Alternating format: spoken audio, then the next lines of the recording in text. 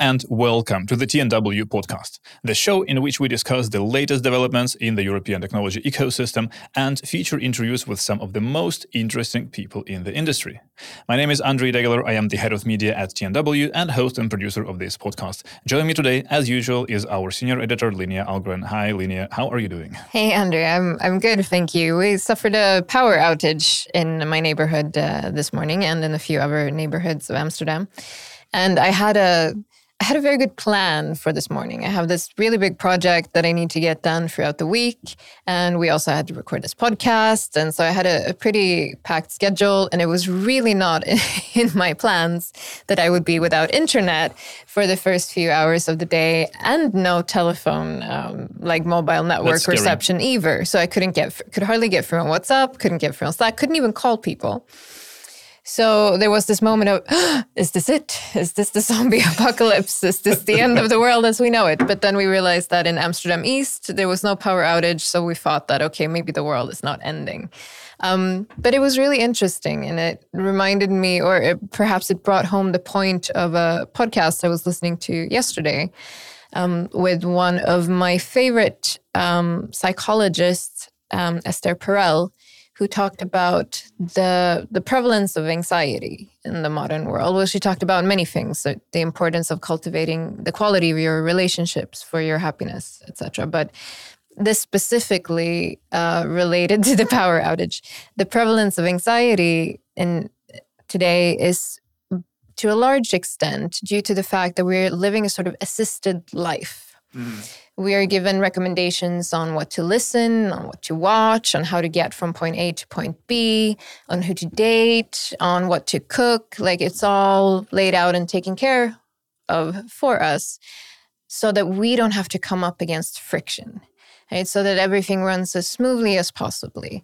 And then when we come up against friction, which is an ordinary part and a healthy part of life, then we don't know how to react. We don't know how to handle it. And then that little moment of, should we say, discomfort becomes something that we're not used to handling. And thus we mistake it for actual anxiety. And then we become very anxious about very small things and minor things that we could perhaps have learned how to navigate better if we would not have been living in this cushioned, in Sweden we would say a curled society because of, the winter sport curling. Mm-hmm. Yeah, so for those of you who don't know, it's a team sport and one person pushes this round little stone down the ice, and the other people in the team have to sweep the ice in front of the stone. Oh, okay, now I see the metaphor. And that's called curling. And we often say that parents sometimes do this for children. Mm-hmm. But we live in this society where everything's being curled in front of us in order to remove that friction. But we miss out on a fundamental sort of growth experience of life. And something like today that throws off plans for an external situation that I have no control over. But I think we can either go, oh, all right, well, what can I do to make the best of it? Or we can become incredibly flustered and feel like the entire day is ruined and etc. And I would encourage people to dare to be a little uncomfortable so that next time the world might be ending. You could be actually anxious about the world ending, but just in case it's just a power outage in your neighborhood, you don't need to freak out and can go about your day as soon as you get your internet back. That's a very deep lesson to be taken out of a few hours, blackout, which I didn't even notice because that's probably a perk of living further out of the city center. So there was totally nothing like that in my neighborhood. I wouldn't even know it happened if not for your message on WhatsApp in the morning. Yeah, the one that actually went through. It was like my last little Hail Mary to the outside world. Wasn't the first attempt, I suppose. Yeah. Right. So, despite all the adverse conditions, we are here and recording this podcast to this week. And this week we've got actually a pretty large heap of things to discuss, starting from Europeans in space, and then we will move to laser weapons of the future, and then embodied cognition and functional programming languages, and even more than that. Also, you will hear an interview with Ton van het Noordende, the managing director at QDNL Participations, architect at Infinity, and founder of PHX. And he will also explain what all these abbreviations mean. Also, we will talk about the quantum computing ecosystem in the Netherlands and globally, its challenges, its prospects, and everything in between. So let's start from what we covered this week. So Linnea, this was your responsibility to pick one story and tell us more. What did you go with? Well, it was indeed. And I always find it very tricky to pick a story because I like everything that we cover, obviously. But I have promised I will move away from AI, at least a little bit. So I am going to space this week. Or last week, rather, because last week on January 18th at 4:49 p.m. EST, to be precise, was the first time that an all-European crew of astronauts was launched into space. However, the companies involved in the launch were Axiom, which is a privately funded American space infrastructure company with headquarters in Houston, Texas, and SpaceX, Elon Musk's aeronautics company based out of Hawthorne, California. And the Falcon 9, this is SpaceX's spacecraft, Dragon Freedom, carried 4 European astronauts on board towards the International Space Station. You had a Swedish aviator, an Italian Air Force colonel, a Turkish Air Force veteran, and a Spanish-American retired NASA astronaut. And a small side note rant from me, none of these are women. But I did watch the launch itself, which took place at NASA's Kennedy Space Center in Florida. And it's available on YouTube on the NASA official account. And they do this pre-launch session where they talk about what the astronauts went through in training and what they're going to do when they get up to the ISS. And it's really cool. And beyond all the technical training, like how to give CPR in zero gravity or how to work mission control and G-force acclimatization and things like this, they also go through like outdoor camping activities. Okay. They go on these trips into the wilderness, and it's like a team building experience to make sure that they're not just like ride sharing the same rocket, but actually they become a really tight-knit group. Oh, that's really interesting. I never knew they were going through this. No, I hope it was Swedish wilderness. No, I think it was somewhere in North America, actually. But they seem to have very much enjoyed it. You could see it in their faces and the way that they talked about the way that they had bonded as well. So you can watch the entire process of them being driven to the spacecraft and then them sitting in the spacecraft. They look quite calm and relaxed, I have to say, for what they're about to do. And they have these little tablets that they work to initiate the launch sequence, etc. Tablets, again, technology. It's great when it works. I hope they have backup systems. I'm sure they do. But they then docked at the ISS on Saturday, on January 20th, at 5:42 a.m., also EST. And their arrival doubled the number of nationalities currently on the space station from 4 to 8. So there were no representatives of these particular nationalities on the ISS before? No, not at the moment. You can also watch the actual docking and the welcome ceremony from when they arrived to the ISS on the Axiom channel on YouTube. And it's really cool. You see them come swimming through the hatch into the space station, and the astronauts who are there, who are already swimming in zero gravity, just hanging out, you casually chatting before the others arrive. And it's hugs and smiles all around. And it's actually quite moving. And it's really this experience of like human endeavor and exploration and achievement. And yeah, I highly recommend giving it a watch. Yeah. And there are a few, obviously there's a lot of interesting parts to this story, but one is not just the cool science that they're going to be doing up at the ISS. For example, they're going to do research on stem cells and microgravity, but the fact that you have an all-European crew, partly sponsored by ESA, European Space Agency, that is being launched into orbit on a mission organized by an American startup, Axiom Space, and on board a commercial rocket. Essentially, they Ubered a Falcon 9. Yeah, pretty much. Yeah. And this is the shifting reality of space travel and space exploration, right? So it's much more of a public-private partnership rather than big budget state space programs. And for example, Axiom is building its own space station.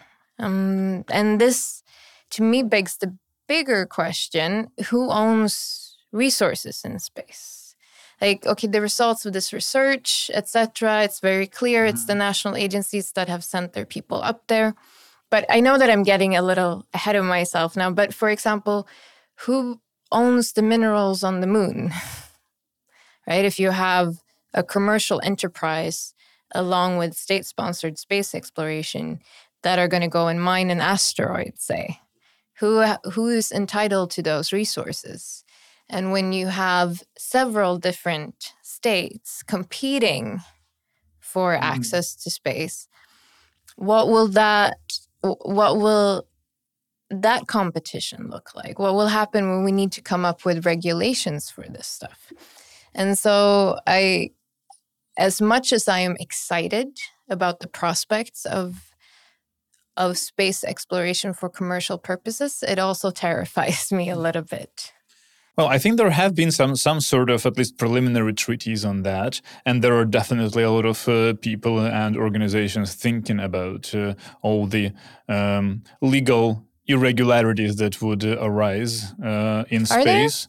Yeah, for sure. We had an entire special interview episode of the podcast a couple of weeks ago where I talked to someone from a European Space Agency and to Thomas from the European Space Policy Institute, which is a European think tank that actually goes into those type of questions about what sort of regulation we need to come up with here on Earth to make sure that our space exploration and all the resources, but also everything about space debris and space launches gets regulated and structured properly.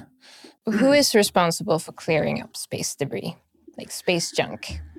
That's a huge question, actually. As far as I understand, it's a very big question, and theoretically, whoever put them there should be responsible, but the question is how it is being enforced. But I think there are actually more and more regulation that tries to enforce this clearing. And also there are space startups now as well that create different solutions of how this debris can be removed, because it's also not that easy, not always at least. No, I have seen some very theoretically impressive solutions, and then we'll see if it can actually be put into practice in reality. Yeah, no, in space. Absolutely. Another thing about this particular story is, of course, the question of whether or not Europe can catch up in the space race and not depend on these ride shares for the foreseeable future. For instance, Europe is without any independent access to satellite launches since the decommissioning of the Ariane 5 rocket. However, we should see the much delayed Ariane 6 be ready for takeoff this summer, which would be a very significant step into at least, I wouldn't say catch up in the space race, but get out of the starting blocks again.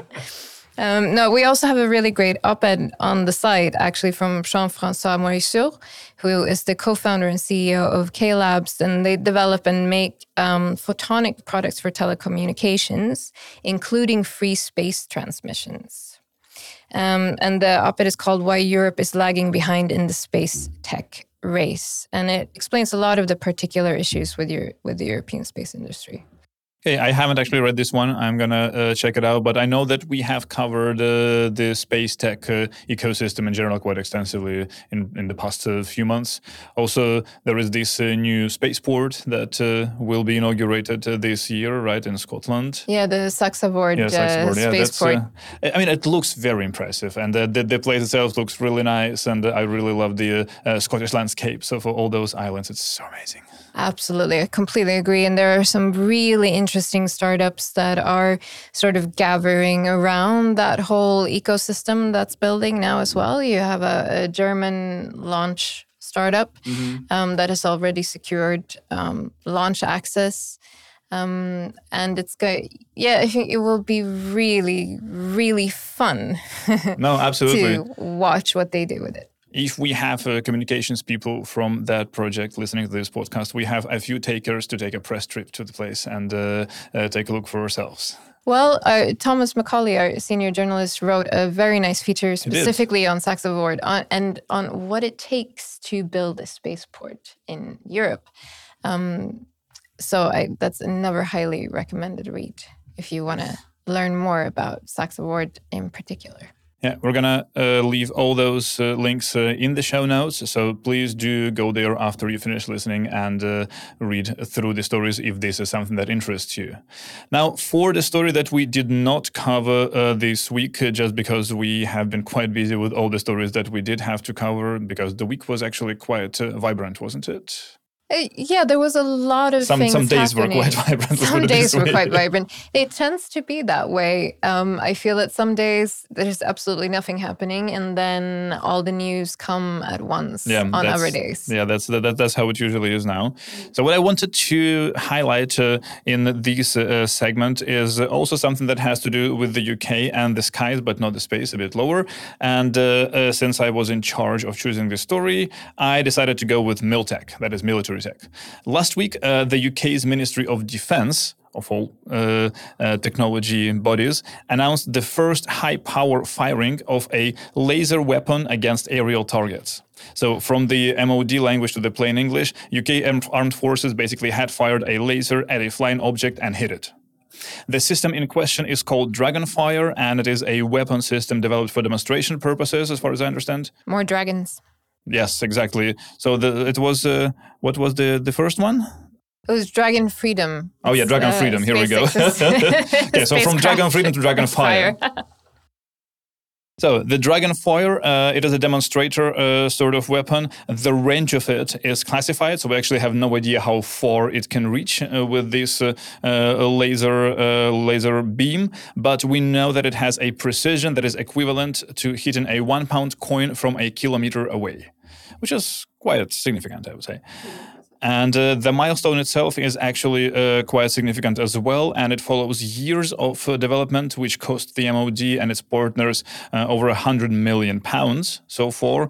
And in 2017, the MOD also awarded another £30 million contract to the Dragonfire consortium to show what it is capable of. And this is what they just did. It is capable of quite a bit, it turns out. What I also found quite interesting about this whole Dragonfire demonstration is that firing this energy weapon isn't very expensive.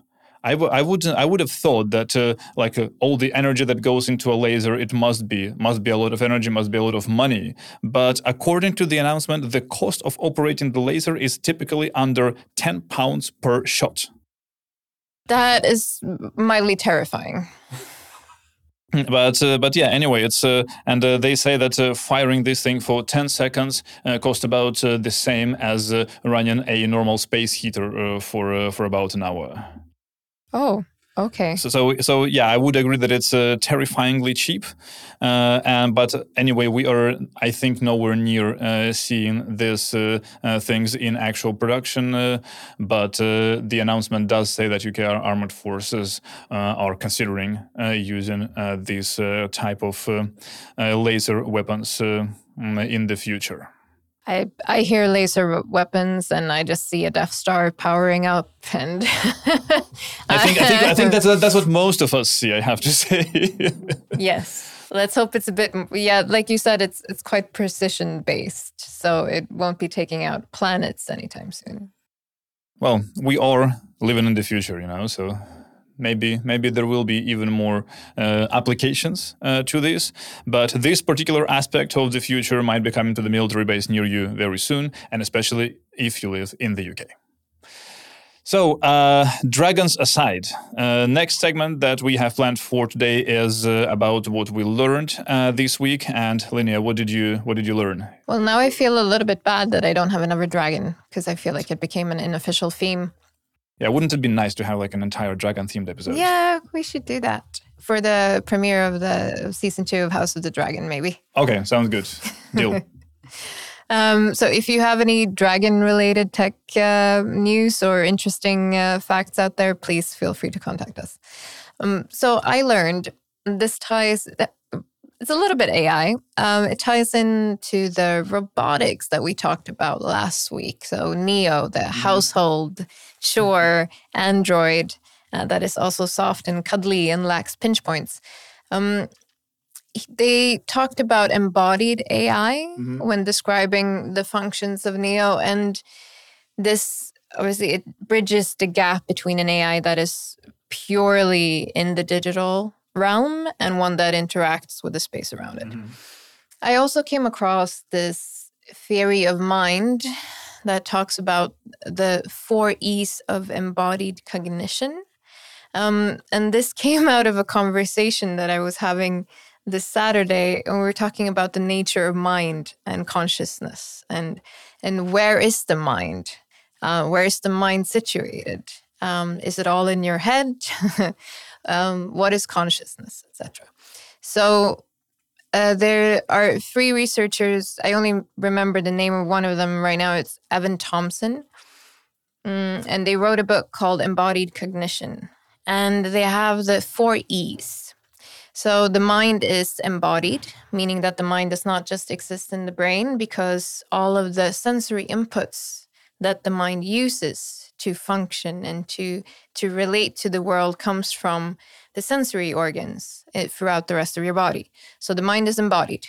Without a body to take in information, there really is no mind to process the information. Okay. And the mind is embedded in the world around it, meaning that the mind is constantly responding and interacting with the manifest world around it. Right? It doesn't exist in a vacuum. Like if you put anyone into a sensory deprivation tank, the mind changes very quickly, right? And the mind is enacted. The mind changes through action. And the mind is extended by means of extracranial structures, like the skeleton, all the movement input. And so the mind does not exist only in the brain. Even if you don't believe in it as consciousness in the metaphysical sense, the mind is embodied, and the mind is embedded and enacted and extended. And thus, I found it to be incredibly interesting, given the conversation that is going on around AI. Will AI ever become conscious? Will AI ever rival the human intellect? And especially then artificial general intelligence, can it ever embody the same qualities as a human mind if it does not also possess the means to interact with the world the way that our minds do through these 4 pathways? And I guess that an android then that has sensory experiences comes actually closer to Much that. Closer. Yeah. That makes sense. So it can also be seen then as a pathway that needs to be taken by the AGI developers to actually get to their goal. Potentially. Yes. Potentially.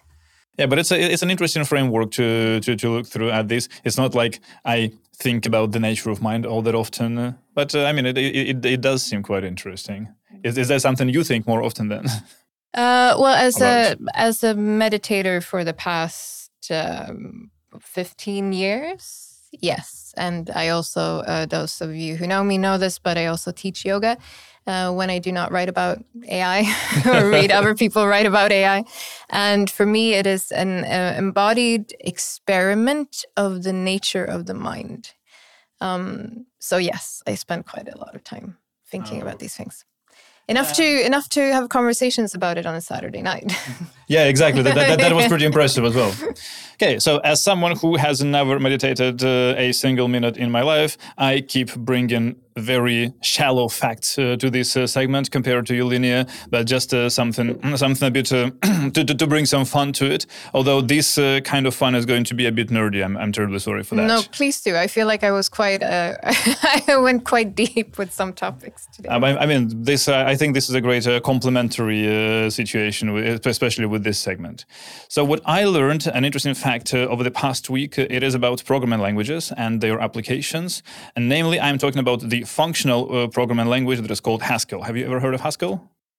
I will confess that I have not. That's okay, actually. So, and also, if you do not care about coding but still listen to this podcast, please do not turn it off right now, because there will be a more general moral to this story at the end of it, I promise.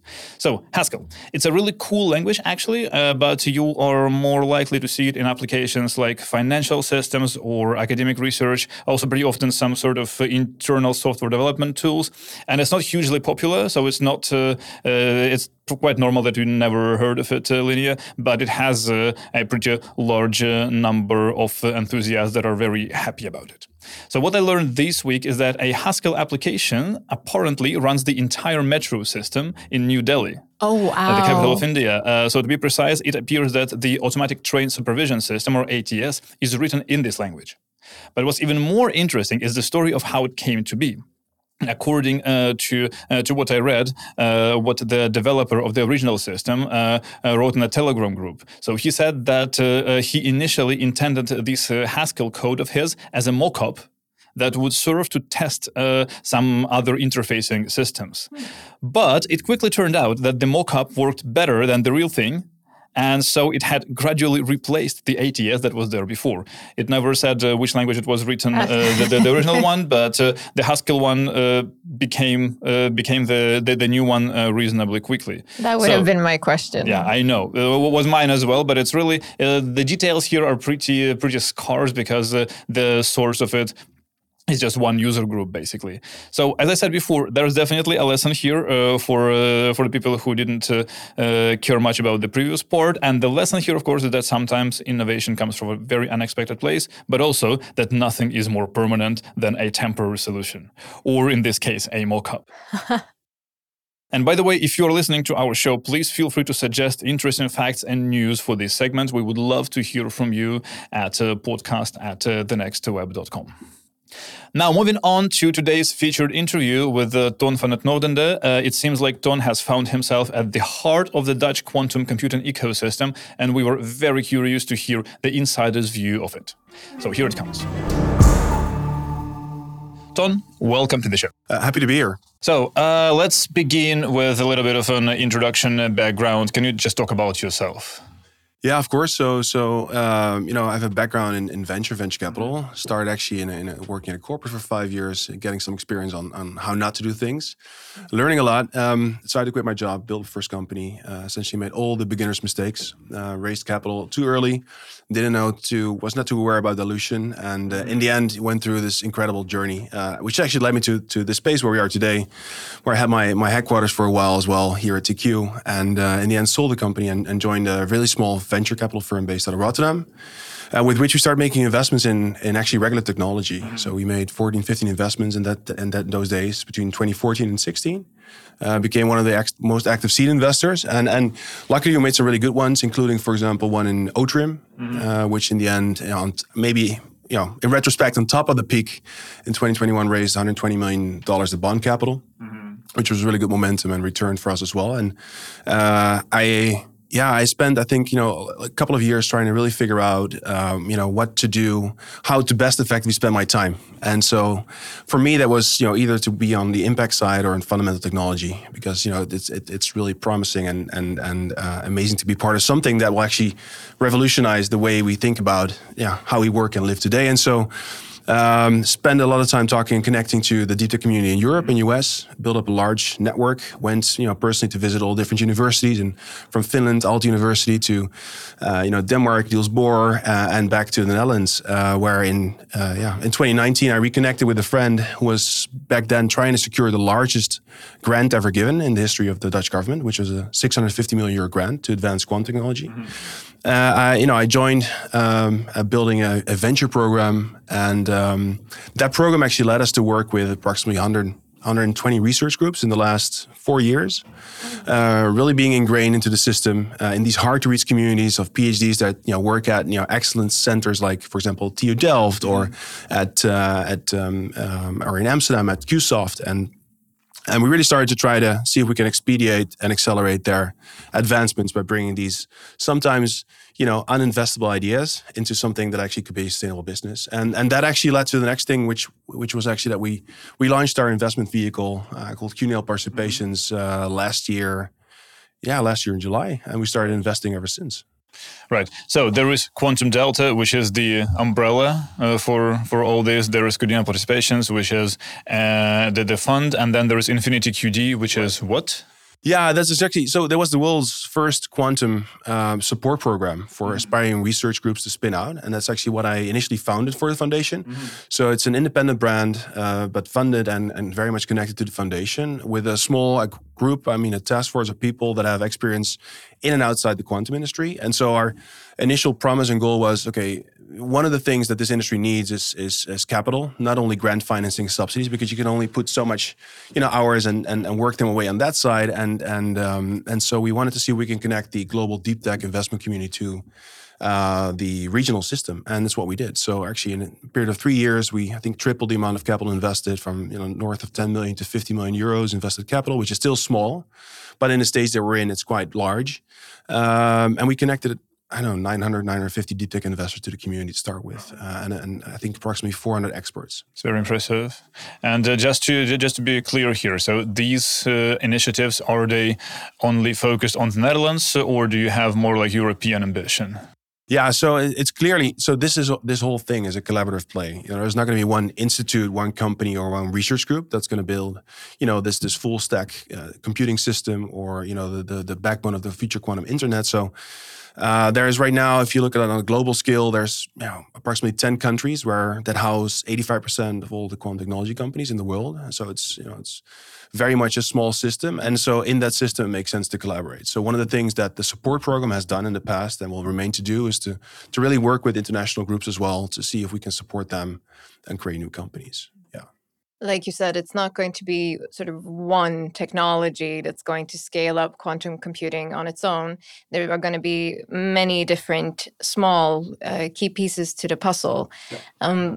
What are the technologies that you are seeing as the most essential being currently developed to scale up quantum computing technology? Yeah, so there's I would say there's quantum computing and then there's quantum technology, and again I mentioned, maybe just to start out right now, there's been tremendous progress made over the last few decades, but we're still at the beginning of this journey. And so what we're seeing right now, and this is our strong belief also with the fund and our investment thesis, is that in the next few decades and principally in the next 10 years already, we're going to see the emergence of a new paradigm, or essentially the transformation of the global IT infrastructure as a whole, out of which computing could be one part, but maybe on the longer time horizon. But for example, quantum networking or the quantum internet could be a part of it, or security in that matter. And so, since we're a specialist fund, we only look at this technology. We can go really deep. So for others, it might feel like a niche topic. For us, it feels like a very broad topic with a very rich ecosystem of opportunities. And but the jury is not out on which one is going to win. And so, next to having a strategy on all the topics around that. So like I said, within quantum technology, you can define, broadly speaking, 3 topics, right? So there's computing with the promise to have, faster or optimized computing power. There is quantum sensing. We're talking about ultra-sensitive measurements. And there's quantum communication, which could be about security, which is actually quite a hot topic right now, not only in Europe, but also globally, fortunately or unfortunately, I would have to say. And so those are the broader topics. And within these topics, what we're seeing right now for the first time ever since, the first large quantum technology companies have been built and also maybe have been sold or have been, there's more experience and expertise within the research groups. And so there's also a burgeoning ecosystem of startups that essentially become suppliers for, other companies within the system. So next to the fact that this technology itself will revolutionize, the global IT infrastructure, today, there's actually already a market for such companies to be capital efficient and to actually have a good business model. And this is one of the main issues for startups, I would imagine, or for any company working in quantum, how to survive the NISQ area. Right. And this is before, obviously, quantum computers become, let's say, reach quantum utility or even quantum advantage. And perhaps you could mention a little bit what you see that timeline looking like. For example, for quantum utility, will that come in collaboration with traditional computing systems? Quantum advantage, there are also quantum supremacy, and of course Q-Day somewhere far off on the horizon. But perhaps you could talk a little bit about how you see that potential timeline. Even though it's going to take a long time for this to mature, I would say the time to invest and build is now. And then so what we're seeing right now is, we see the first semblance of quantum-inspired algorithms that have, a sort of a practical use within specific simulations, and that's, for example, one thing that is actually already here today. So that's not a thing of the future. And then so this is still the foundation technology build. However, in the next 0 to 3 to 5 years, and then from there we're going to transition into, I would say, from a legacy infrastructure to actually quantum computing. So, quantum advantage for real world problems are definitely within that time frame of the next 5 to 10 years. We're talking about full simulation, for example, of complex and large quantum systems. The interesting part is that right now, maybe I should actually go back one more time, because you mentioned this particular thing, which is, the difference between deep tech and quantum technology is that there's not only a market risk, because there is, the market is still nascent, there's also very much a fundamental risk. So we need to first, solve all these elements before we can reach the quantum utility. But in the same time, there is a great hope, and there's some companies that we're looking at today that have already utility and practical applications. And what kind of practical applications are those today? Yeah, well, for example, I actually looked up also some numbers on the global system, because again, globally right now there's, approximately, depending on how you calculate, 430 to 450 quantum technology companies located in these predominantly massive hubs. And one of the companies that we recently invested in, for example, is called Fermionic, and their primary focus is on sorry, my phone is ringing, is on quantum algorithms. And there is a growing demand for these algorithms to kind of simulate the quantum hardware solutions that exist today. And so this company has, an actual use case that's applicable today. And I also must say, quantum computers are actually already available on the cloud. You can't really do anything useful with them today, but you can actually already experiment with them today. So, that's an example, I think, of a company that has clear use case and potential. And if you look at the market for such algorithms in the way for AWS, it's a massive market. People sometimes pay up to $250,000 for simple calculation. So I think that's a clear one where we see, okay, well, that's quite near. But you mentioned specific computing, or also on other topics? No, I was referring specifically to computing. But just a question, then these startups who are developing, say, software on how to simulate on quantum computers, what kind of access do they have to quantum computing systems? Are they small-scale qubit systems, like, say, 5 qubits simply for scientific research? Or are they getting time on, say, a larger IBM system and having those kinds of partnerships? Yeah, so part of that, I guess, is maybe also proprietary knowledge of these companies, right? But I think maybe a good point to make here right now is that as a whole, this industry will mirror what has happened in the semiconductor industry, which means that if you talk about a large-scale quantum computer or full-stack quantum computer builder or company right now, I expect them to move from verticalization to a more horizontal approach, in which, for example, these type of topics will obviously be taken over by other companies. For example, this company I mentioned here in Amsterdam doing on the software development are actually using tensor networks to deploy such algorithms. Great. And since you already mentioned the global ecosystem, so what's it actually like on the global level, on the European level, and on the Dutch level, if you could just outline? Yeah, I mean, so maybe I'll just start with the Dutch level and then go up. I mean, I think there's been there's a tremendous center of excellence in the Netherlands, in TU Delft primarily, but also actually in other hubs like Amsterdam that I mentioned already, in Leiden, and Twente and Amsterdam, or and Eindhoven even, where they've been world leaders on a topical approach, but also in terms of the amount of patents that have been deployed. I think TU Delft ranks third or fourth in terms of the amount of publications have been made in the technology space. And we've been relatively early in terms of investment in this space. So, the last few decades, large organizations like Intel or Microsoft have already been funding these centers. So I think that's, on the Dutch side, we have a really, really solid grasp and hold there. But then if you zoom out a little bit, whereas, and although the Netherlands currently houses approximately 23 quantum technology companies, which is actually third or fourth globally, only surpassed by the UK, the US, and Canada. And even, if you look at it per GDP or per capita, it's actually in the top one in that regards. The relative size of these companies is quite small. And so what I think is quite unique in the Netherlands is that I think we decided, and I think we've seen that, different is sometimes better than better. So we're not trying to compete here with Silicon Valley and some of the large organizations that have raised $500 million in funding or more.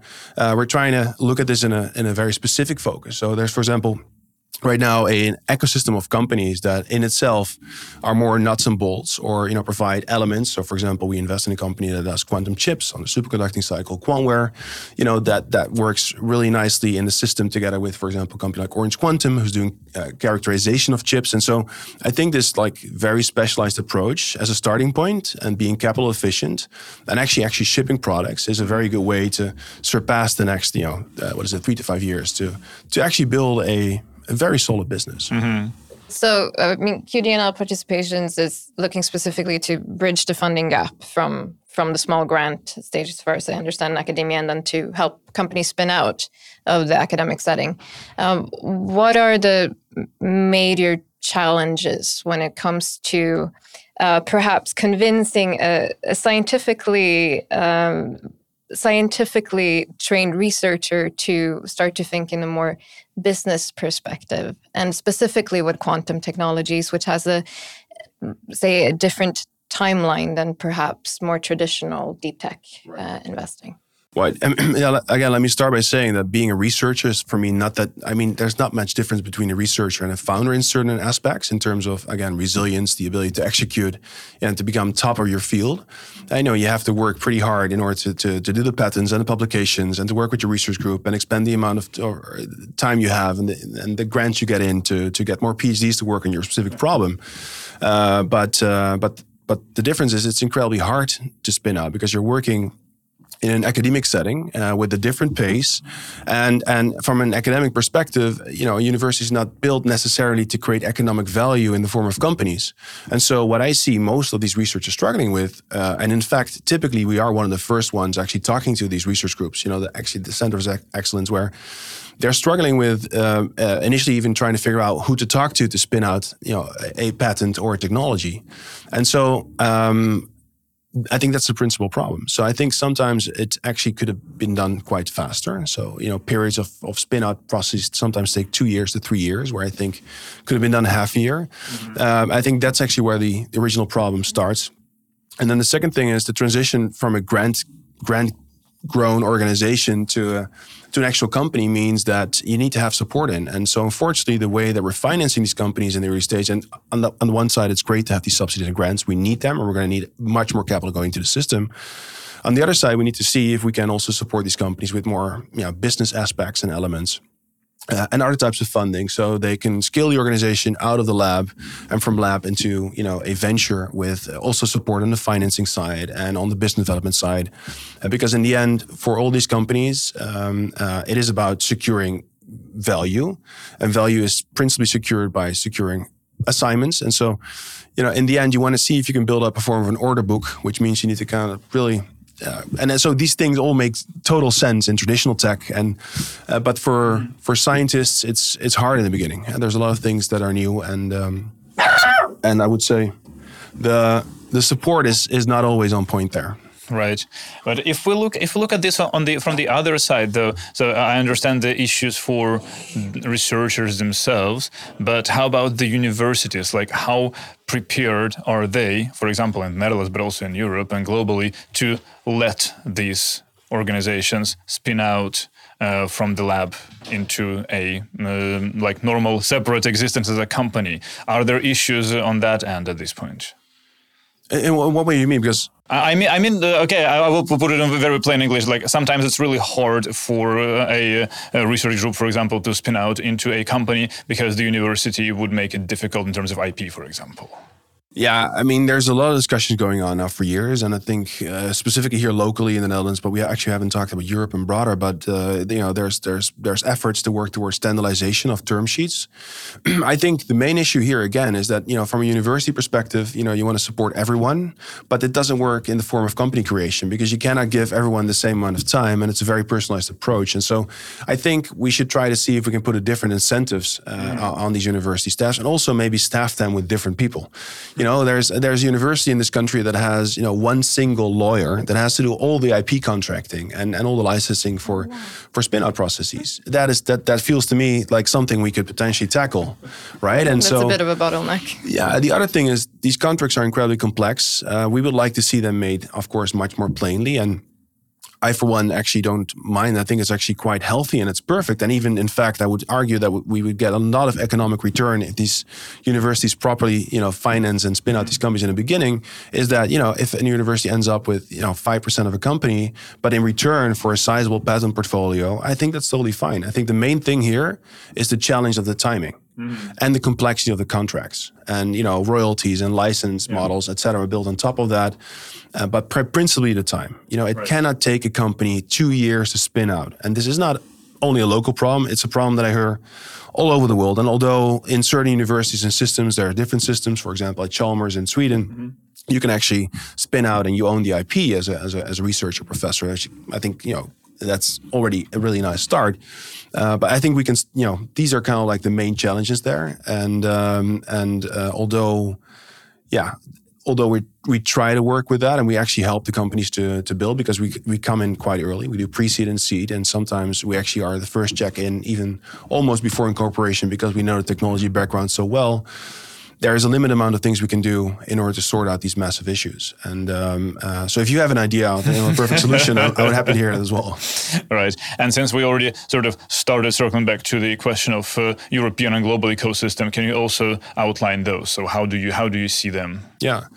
So zooming out, I think one interesting thing is that if you look at the amount of big corporations investing in quantum technology, like IBM or Microsoft and others, and next to that, the amount of public funding going into the ecosystem, there's actually 14 national programs or 15 and counting.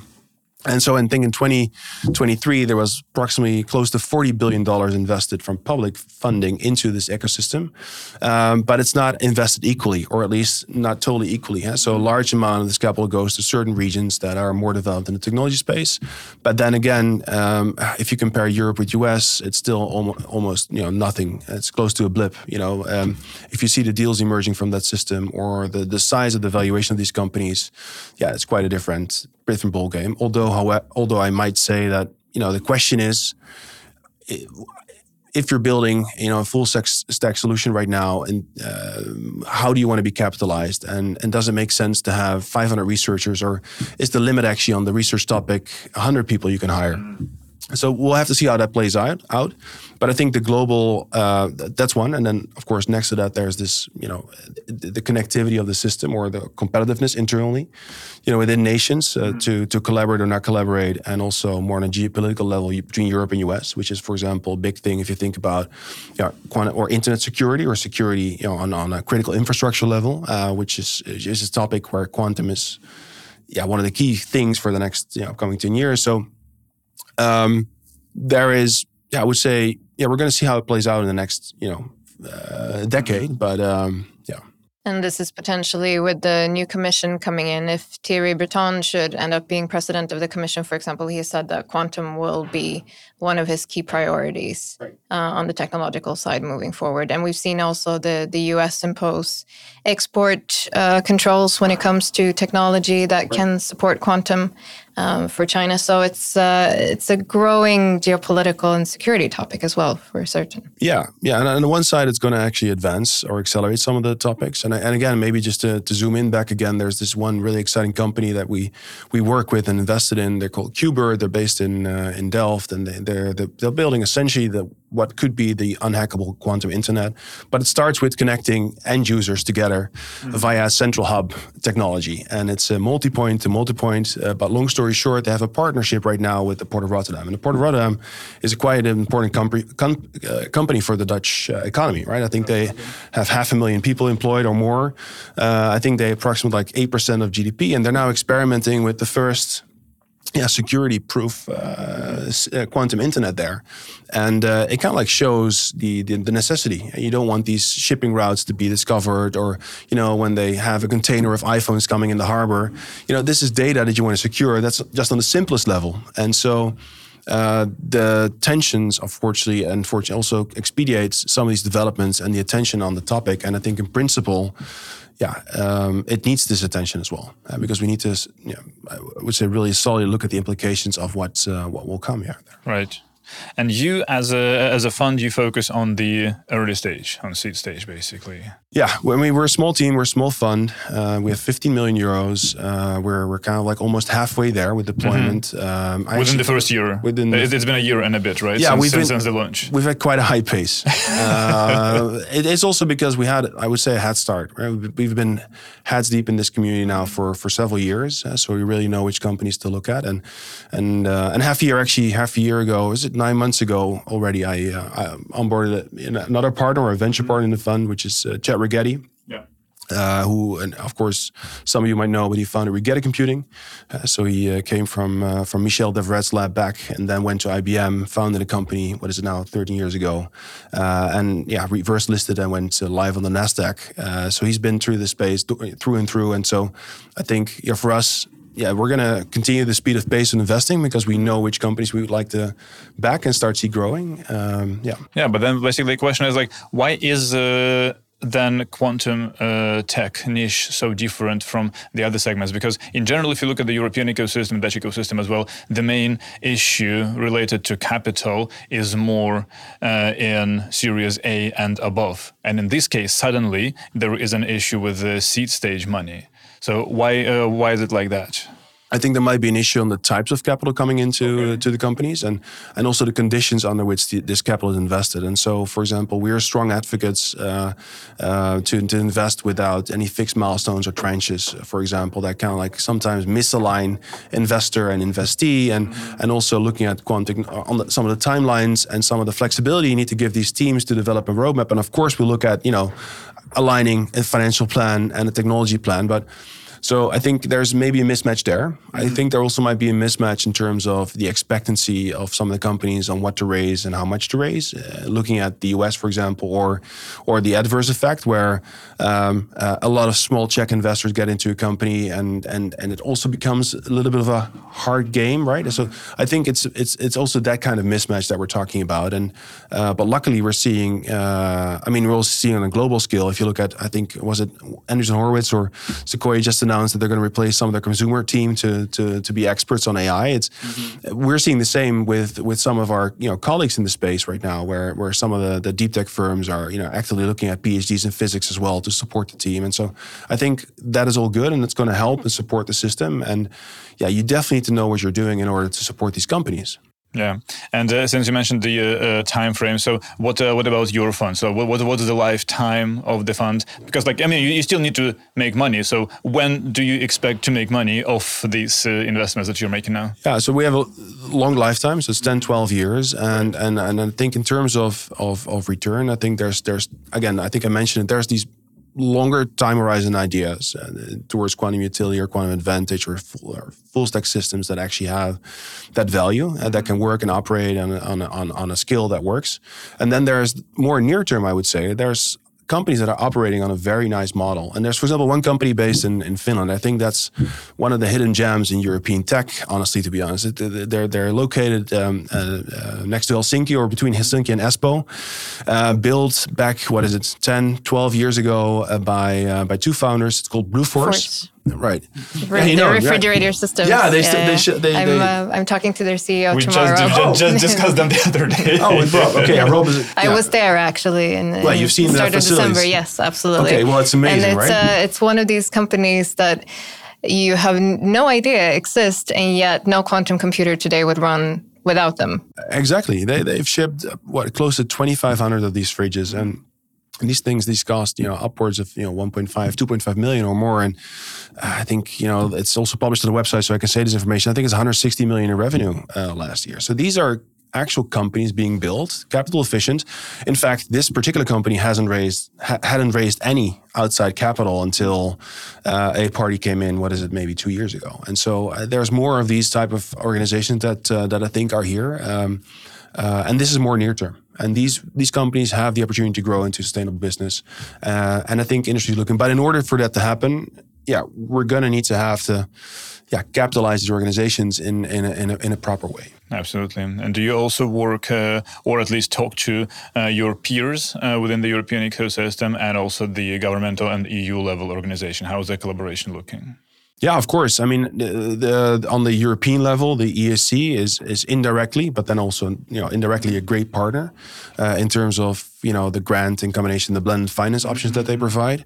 So far, our companies have a 100% score on securing that. So that's incredible. Looking at the low probability that you can get these grants, in fact. So I think those are good partners, and I think for us also moving forward, it just makes sense to think about what type of organizations and partners are natural. I mean, you probably saw the news that NATO recently launched their quantum first strategy. Here in Amsterdam right now, we have the NATO Innovation Fund starting with $1 billion to kick off, actually without even participation of the US, I believe. I'm not entirely sure if that's correct, but I thought I heard that the other day. But those are organizations on a large scale global that makes sense to connect with, and I for one also feel that it makes sense for us to connect on that level also to the US, and look to the national labs there and see how we can collaborate in a proper way. Right. So you just mentioned that you're halfway through the fund a year after its launch. Are you already raising the second fund? I can't share anything right now, unfortunately. We have some really exciting plans, but I can't share anything yet. Well, I mean, we'll keep our eyes open then. We will, absolutely. Before we wrap up, I just wanted to zoom out once again, because we sort of dove straight into quite detailed topics. But perhaps you could mention, when it comes to quantum computing and quantum technology as a whole, what are the applications that you are most excited about going forward? We talked a bit about encryption and about hacker-safe quantum internet, etc. But what are some of the other applications that you see? I think what I can say about that right now, I don't think that's the focus area for us now to look at in that way from an application level. I think we're still very much in the build phase. We're trying to sort out some of the fundamental technology risks. So, there's some practical things that we haven't really discussed sensing as a topic, but, which actually has a very relevant application right now in today's unfortunate geopolitical and global field in terms of ultra-sensitive measurements and GPS, for example, being one. I think there's a lot of those cases, and I think it's up to us to kind of start working with large organizations to enable these cases. Like, for example, the Port of Rotterdam on critical infrastructure, or in banking and finance. And but I would not say, I think, it's too early to tell. And I think that's also the exciting part of this space, right? I think, in the next few years, we're gonna find out where that utility lies and in which sectors is gonna fall first. Right. Don, thank you so much for taking the time. Thanks a lot, and good luck with everything you're doing with Quantum Delta and the other organizations. Thank you both. Indeed, thank you and good luck. Once again, big thanks to Ton for finding the time to come on the show. And this is all we have time for in this episode of the TNW podcast. Thank you so much for listening. Linnea, thanks so much as usual for joining. Thank you for having me once again. Please help us spread the word, tell a friend or colleague about the show, and follow our updates on social media. Just search for The Next Web and you will find us pretty much everywhere. Music and sound engineering for this podcast done by Sound Pulse. Feel free to email me with any questions, suggestions, and opinions. So we're always at podcast@thenextweb.com. Have a great week, and we're going to talk to you next Wednesday. Bye-bye.